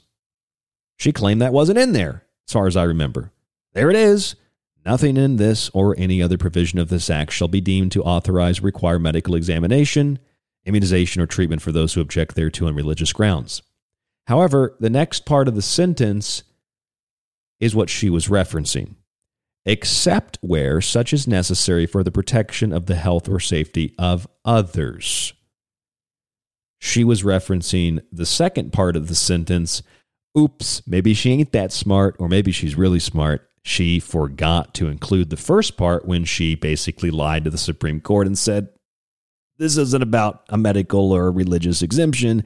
We ain't going to enforce that. We're actually going to be nice to people and give that to them. And then she's like, well, if you check out the OSHA Act, it actually gives us the authority to do this, except she forgot to mention that it does provide for religious exemptions. That's your classic lawyering. That's your classic lawyer talk, and that's why people hate the legal profession. How can you prove that an individual poses a threat to another person? That's the big question. And that's what's really wrong with this whole picture. Liberty is something that can only be attained and maintained if all people have it. That's the bottom line. All people have to have that right. Whatever the Supreme Court decides, the decision is, of course, a lot more than just a decision about two mandates that won't even affect, a large portion of the population here in the States. But it will set a dangerous, dangerous precedent. It'll set a dangerous precedent because it will allow the federal government and regulatory agencies through the executive branch to assert authority through statutes that are old and that are vague. Not that they're old, meaning that they're irrelevant, but to just cherry pick statutes of the past and even those that are more contemporary, things that Congress has passed, and say, well, that gives me the authority to do whatever I want to do. That's a dangerous precedent, and I'm pretty sure most of the Supreme Court justices, those that are conservative, are opposed to that. So the problem here is not free choice. The problem is taking that choice away. It's just like money. Money is not the problem. Greed is the problem. And ulterior motives to use that money to abuse other people is the problem. And the republic is sure as hell not the problem. It's the rabid manipulation of democracy that is the problem. Religion is defined as an observance, practice, or belief. Nobody will tell you that. Even the lawyers that would argue in that favor apparently don't make that argument anymore. It's something that can't be intentionally or unintentionally taken away. It's a right you have, but you have to exercise it. And it provides unlimited power to the people because religion is defined very vaguely. That gives you the unlimited power to believe whatever the hell you want to believe. As opposed to the same type of vague arguments being made to empower the government to do whatever the hell they want to do. Of course, neither side of the argument, for any number of reasons, asked or explained how there are so many cases of COVID now, despite all the vaccines. An argument utilized by the plaintiffs to enact the mandate I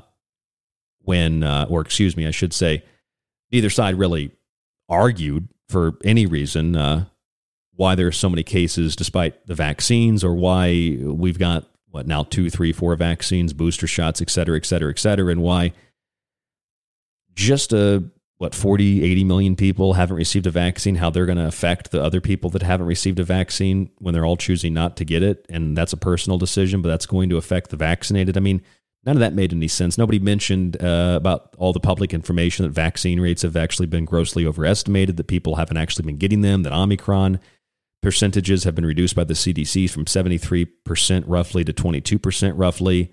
It's just all a big game of rhetoric and magic words is what it seems to be. And this is really just, that's kind of the point. It's not really about reasoning or logic. It's just about hysteria. It's about emotion. It's about ultimately eliminating your right to be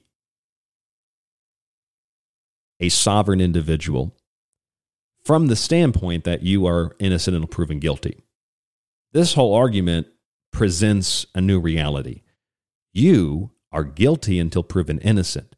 And what these mandates through OSHA are intending to do is give sweeping authority to regulatory agencies to override states, to override your bodily autonomy in the same way that New York State Assembly Bill A416 wants to give the authority to the governor. Luckily, it's been stricken, to determine who gets to go to a camp and undergo medical treatment. It's funny that what's been proposed in New York and Washington, and I'd assume California, they have to have a law being proposed like this, is exactly what the Solicitor General was arguing in court yesterday during the hearing. It's the same exact argument. Give complete authority to authorities, and a handful of them nonetheless, to make determinations on how people can live their lives and make a living. That's the bottom line. Otherwise, you can't prove the vague claims that are being made that other people pose a threat to me because I'm supposedly protected. Other people pose a threat because they're just alive and existing. That's a very dangerous notion. That's a very dangerous precedent to set. 520-367-2064. That's 520-367-2064. We have a 520 area code. I'm guessing you're calling from Tucson. Who are we speaking with? Hey, Ryan, it's Joe, Wolf J Flywheel on the Discord. Hey, Joe, how you doing? Pretty good. How you doing tonight? I'm doing great. I'm doing very, very good. Are you in Tucson? I am. I'm in Picture Rocks right now. Okay, all right. I'm just west of the city, over near Ironwood. Oh, nice. So what's on your mind, buddy? Well, just listen to your show and thought I'd comment on the what we talked about earlier on the Discord. Well, I'm a truck driver for FedEx and taking a load over to Target Distribution Center, and they're like, you need to wear a mask in our yard when you unload the trailer. And all I do is go in there and drop the trailer in the yard and leave. There's nobody in the yard. I'm like, I'm not following your mandates. I'm sorry. I'm not going to comply to this shit. And what did they say to that? They're like, well, we can go in and get you a mask. I'm like, okay. And then I just turned around and kept on driving. I'm not going to sit here and play your games, you know? Yeah, I ran into so many businesses that they would say when I would go into them early on in this so-called pandemic, you walk in and they'd say, you got to wear a mask. No, thank you. Well, here, you can just take one right here. We'll give you one right here. And they try to give it to you to try to encourage you and to peer pressure you, if you will, into taking it. And you just have to be strong and say, nope, not going to do it. I'm good, and walk away. But it's those tactics. It's very deceptive. And I don't know if most of the people that are doing that, at a retail store, a grocery store, don't know. But I think a lot of the big businesses and the corporations, they're getting their talking points from the legal teams that work for the companies, the lawyers on retainer that just write the script that they follow because they're scared of being sued or because they actually believe it, or I don't know what the case is. What do you think? I think they're just being pressured into doing what the corporate people want them to do. Has your business wanted you to get a vaccine to continue working, or are they waiting on what the Supreme Court decides? Because we are under 100 employees, so it's not a mandate that they have to get vaccine or wear a mask, because we're like 8 people in our company. So they're not enforcing it on us.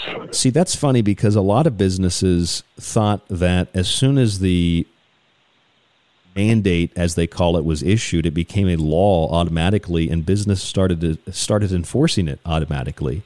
And most businesses didn't realize, and maybe they are now, that this was something that wasn't even in effect yet. Nobody was going to even be fined under it yet. But yet they lied to employees from retail stores to hospitals that they had to get it or they would be fired. And that was just outright, blatantly a lie. And right. There's no remorse for it. There's no repercussion for it. It's just, people quit their jobs. A lot of people quit their jobs because of that. A lot of people quit their jobs, or, a lot of people were restricted from working and they had to work from home. Maybe they chose to do that. But, I mean, the misinformation, the disinformation, and the information that's out of context is to me, it's quite terrifying, because I think that this is a pretty easy thing to understand as long as you understand the basics of what a law is and what legislators can do and what executives can do and what the court system is set up to do. I don't know. That's my view on this. I think that this shows us that there is strength in the way that our system of government works. It's not because it takes a long time to go through the court process that makes it weak. That's what makes it strong. If we just had one individual making all the decisions, then we wouldn't have anything or anybody to protect us from that one individual, which is the whole point. Right. If we worked as a team and had more influence from other people, it'd work a little bit better. What else are you seeing in your job, delivering things and dealing with other people, even in your company? Is everything pretty relaxed? I mean, I'm guessing you've lived in Tucson for a while, so how's it been here? Because I just moved here a few months ago. Honestly, I've only been here 2 years. I came from the Midwest. It's a lot more lax than out east, for sure. I think there's just a lot of the cowboys and hippies out here claiming their own. But my girlfriend, her uncle works for another trucking company. Well, he passed away. He had COVID. He recovered from it. They forced him to wear a mask at work.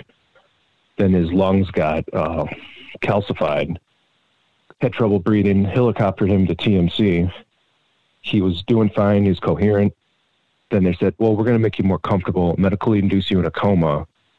And his lungs shut down and he passed away. Would you say, or are you of the opinion that he was, quote unquote, killed by the medical establishment? I know a lot of people believe that's what's happening to their friends and family. That's what I believe. I mean, the man was super healthy, grew his own meat. He didn't buy food from the grocery stores, lived very organically, strong as a bull, moving bales of hay all the time. And then the hospital we're going to make you feel more comfortable, and medically inducing a coma, and you're in the hospital for 9 weeks, and then they just pull the plug on you and die.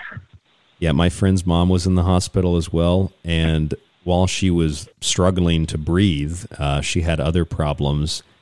And I guess she, quote unquote, tested positive for COVID after the fact. They were trying to forcibly place a mask on her face, even though she was unable to breathe. And they were trying to hold the mask on her face in the hospital while she was basically gasping for air. I mean, and that's horrible. It's like putting a pillow over somebody's head and just go to sleep. That's exactly what they're doing. And I've heard doctors now say that you come to a hospital, you think that you get to choose the treatment. You think that you get to choose what we do to your body. That's not how it works. We get to make the decision on what treatment you get. I don't know when we made that decision as a society that the doctor just gets to decide what drugs we take. You know, it's not a choice of the individual. No, it's pharmaceutical companies controlling everything. Let me ask you this question. Yeah. Well, let me ask you this question, then, and you can have your comment as well. Mm-hmm. Have you always felt this way, or have the last 2 years propelled you into thinking along these lines? I've always been kind of a rebel. Never really followed the narrative, even in high school and stuff. And I always kind of stop, look, see what the big picture is, and analyze it for myself before listening to what somebody else thinks, to follow like a narrative or something. That seems balanced to me. That seems like a balanced approach. I don't know what your views are otherwise, but that seems like a balanced approach, and I'm sure you've found out that some people don't like that balanced approach. No, my girlfriend and I are the same way, and her family's totally opposite. They just watch CNN all day, and they're just arguing, and now they're all vaccinated, but people are getting COVID, and they're like, now you see what's happening? Like, does it make sense now? Right. Well, what were you going to say? COVID 3 weeks ago. I mean, right after Thanksgiving, and all he could do was not smell. That was it, and I felt great. So I don't know what the big deal is. What was your other point that you were going to make? I think that was it. Okay, I didn't mean to put you on the spot, but I appreciate. All good. I Just appreciate the nervous call tonight. being on the air. No, yeah, that's okay. Anytime. That's okay. I appreciate you calling in tonight, especially here in Tucson, resident of Tucson, Arizona. I appreciate it. Thank you very much. Oh, anytime. Yeah, do you have anything else you'd like to add? To you all night. Just a pleasure to listen to because I work midnight, so you get me through the night, man. Oh, perfect. I appreciate it. I appreciate that. Thank you for listening, and I'm just right down the road from you doing it live. Wonderful. Maybe we can get together sometime. Yeah, shoot me an email. You know the email, rdgable@yahoo.com. Will do. All right. Good buddy. All right. You have a good night. Enjoy your and you're listening while you're at work. Thank you. All right. As well. Bye-bye. Bye-bye. 520-367-2064. You can call into the show. Tell us your view. Tell us your opinion. A lot of our listeners on the East Coast, of course, it's very, very early in the morning. And a lot of them are probably in bed, especially some of the older folks who we've been talking to and helping people to get out of a lot of those vaccine mandates that aren't actually mandates at their businesses. It's all about the words. It's all about the word play. And, you know, the word play, the usage of words like risk, the usage of words like mandate, actually, requirement. You know, these are words that need to be defined. They can't just be implied through some vagueness. And that's the thing about, you know, religion. Religion is defined vaguely. And the vagueness of the definition of religion gives power to the individual to believe, practice, and observe whatever it is that they want to observe, practice, and believe.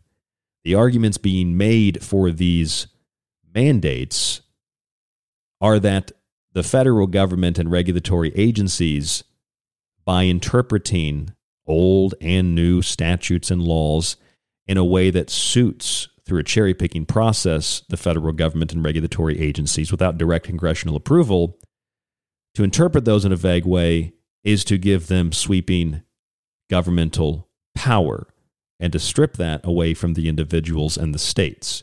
And this is not a new argument. This goes back to the founding of the country as well.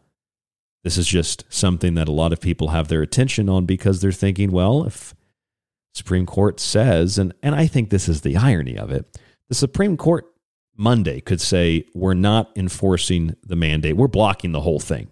They're probably not going to decide that quick one way or another, whatever they decide.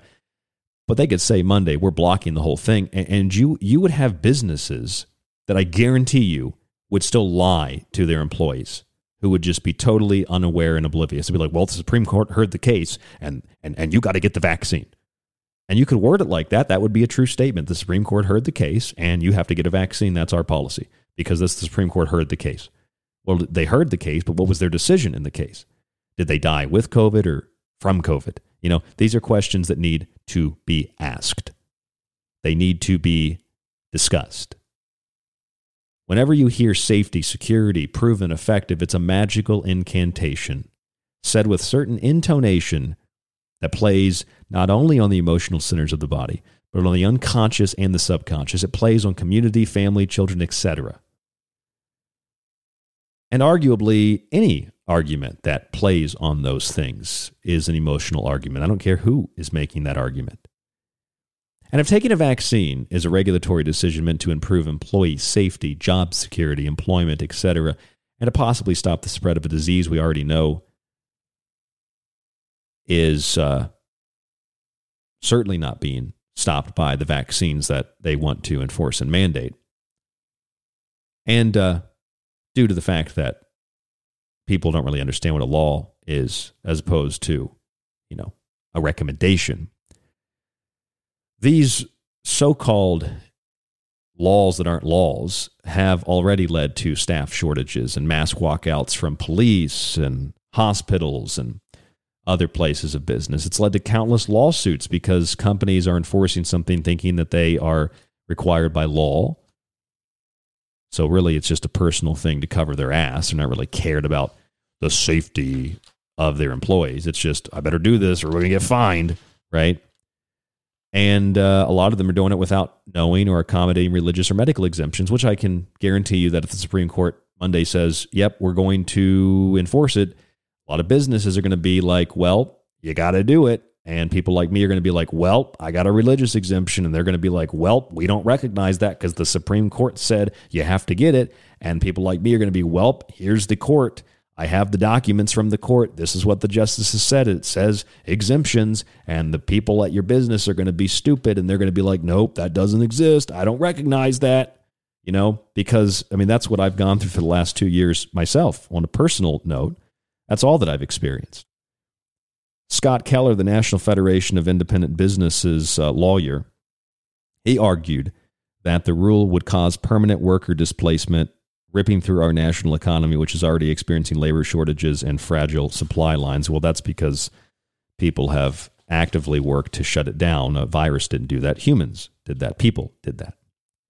I want to give you one example of what is transpiring where I am. I gave you updates of what was happening in New York.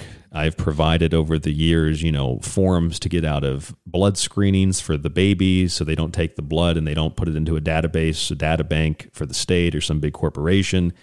To get out of vaccines for babies, we've provided you with documents, exemption templates and examples for religious exemptions for schools and for businesses. I still have those. Of course, they're going to change a teeny tiny bit depending on what the Supreme Court rules. But again, private businesses can still employ that. I want to give you an example of how this whole thing works. Here in the city of Tucson, in the state of Arizona, the city of Tucson is probably the most aggressively liberal part of the whole state. I don't even consider Sedona that because they're vibrating in another frequency or dimension in Sedona. But here in Tucson, it's probably the most blue of Arizona. However, being the most blue of Arizona is still kind of red when you compare it to what's happening in places like New York, where I just moved from. I escaped from New York. The state of Arizona, however, has a law. House Bill 2770 is signed by the governor. It is a law that has gone through 100% progression. Section 1, Title 44, Arizona Revised Statutes, amended by adding Chapter 38 to read the following. 44-7951, businesses exempt from mask mandate. Here's a little example. Notwithstanding any other law, a business in this state is not required to enforce on its premises a mask mandate that is established by this state, a city, town, or county, or any other jurisdiction of this state. That's the law. Some might read that and think, well, businesses can't enforce this if it's their policy. That's not what the law says. The law says that a state, a city, a town, a county, or other jurisdiction of the state can issue a mask mandate, but businesses do not legally have to comply with it. And because they don't have to legally comply with it, they might want to put up a sign. They might be compelled to put up a sign. They might feel it's their best interest to put up a sign if there's a local order, but they don't have to comply with it, and they certainly don't have to turn away customers, which is probably the last thing a business wants. So apparently, sometime in December, Pima County Board of Supervisors adopted a regulation that they said was necessary for public health and safety. Pima County is the county that I live in here in Tucson. It's a big county. So they passed Resolution 2021-87. And this took me 20 seconds to find online. They passed this back in December. I started recognizing businesses around Tucson put up signs that said, under government order. Under government order, you must wear a mask to enter this establishment. Doesn't say anything about exemptions, doesn't say anything about anything. It's just under government order, you must do this. And they found a way to post the resolution at a lot of businesses in a way that's really difficult to find. So most of the businesses I go into, they put the big government mandate sign right out front. But then when you go inside, you got to search through the community boards and all the other things to find where the other sign is that says, here's the resolution 2021-87. So you can actually look it up and see what it says. And here's what it says. It says, the authority that Pima County has, the Pima County Board of Supervisors has to enforce this is due to a Supreme Court ruling in the state of Arizona, Arizona School Board Association, Inc. versus the state of Arizona, which struck down Section 19 of Senate Bill 1819 as unconstitutional relating to masks. The problem with that argument as that giving them authority to enact this back in December was that in November, when it was announced the Arizona Supreme Court upheld the ruling that finds a ban on mask mandates unconstitutional, it was only because of the subject matter of the law that was put into a budget proposal. The Supreme Court said it has to be specific to the law. So we have a law in Arizona that is specific to the law, that is specific to the specifics of that law. Pretty straightforward. They're claiming they have authority from something that's already essentially null and void. But the really interesting thing is that it says that there are a lot of exempt persons. In fact, I'd say about 20 to 30% of this entire resolution are exemptions. And it specifically says for medical exemptions, quote, a person is not, in capital letters, not required to provide documentation demonstrating that the person cannot medically tolerate wearing a face covering. So if you want to try to enforce it, nobody has to provide proof that they need, an exemption. They're just automatically exempt under the resolution. But it gets even better. The resolution says the primary focus of enforcement is education and promotion of best practices to accomplish the goal of mitigating the spread of COVID-19 in our community. So they passed this resolution claiming they have all this authority to do it, but businesses don't actually have to enforce it. And because businesses don't have to enforce it under state law, the resolution is this faux power grab, this flexing of the muscles that says, you must do it. But actually, you don't really have to do it because we can't enforce this. And if you do try to enforce it because you're making the decision to enforce it, because we don't have the authority to enforce it, there's a lot of exemptions that you have to take into consideration for legal reasons, health reasons, et cetera, et cetera, et cetera. And that's pretty much what any mandate is. That's pretty much what the Biden mandates are all about. It's just going to be a giant cluster F of information that is not in context, too many mainstream media headlines. No one's going to read the decision of the court. Your manager's not going to read that. Corporate's not going to read that. They're going to get the bottom line, regardless of what the court decides, and they're going to go with that. They're going to go with the court said you have to do it, and they're going to be like, we didn't know about the religious exemptions, or they're going to say the court said we can't do it, but we're going to mandate it from the company. It's not the government saying you have to do it. And you don't have religious exemptions even though you do. I mean, this is about wordplay and magic. And this is The Secret Teachings, and that's what we break down in the show 5 nights a week. Stay safe, stay informed, stay healthy. We'll talk to you on the next broadcast. Subscribe to the show at thesecretteachings.info. Help keep us on air. Help keep us broadcasting. Subscribe to the archive, the montages. Grab a copy of one of my books. Check us out on Patreon. And check us out on Aftermath FM, 9 a.m. Pacific, every Saturday morning. Stay safe, stay informed, stay healthy. We'll talk to you on the next broadcast. My Body, My Choice.com. Stay tuned to KTLK Digital Broadcasting, The Fringe FM.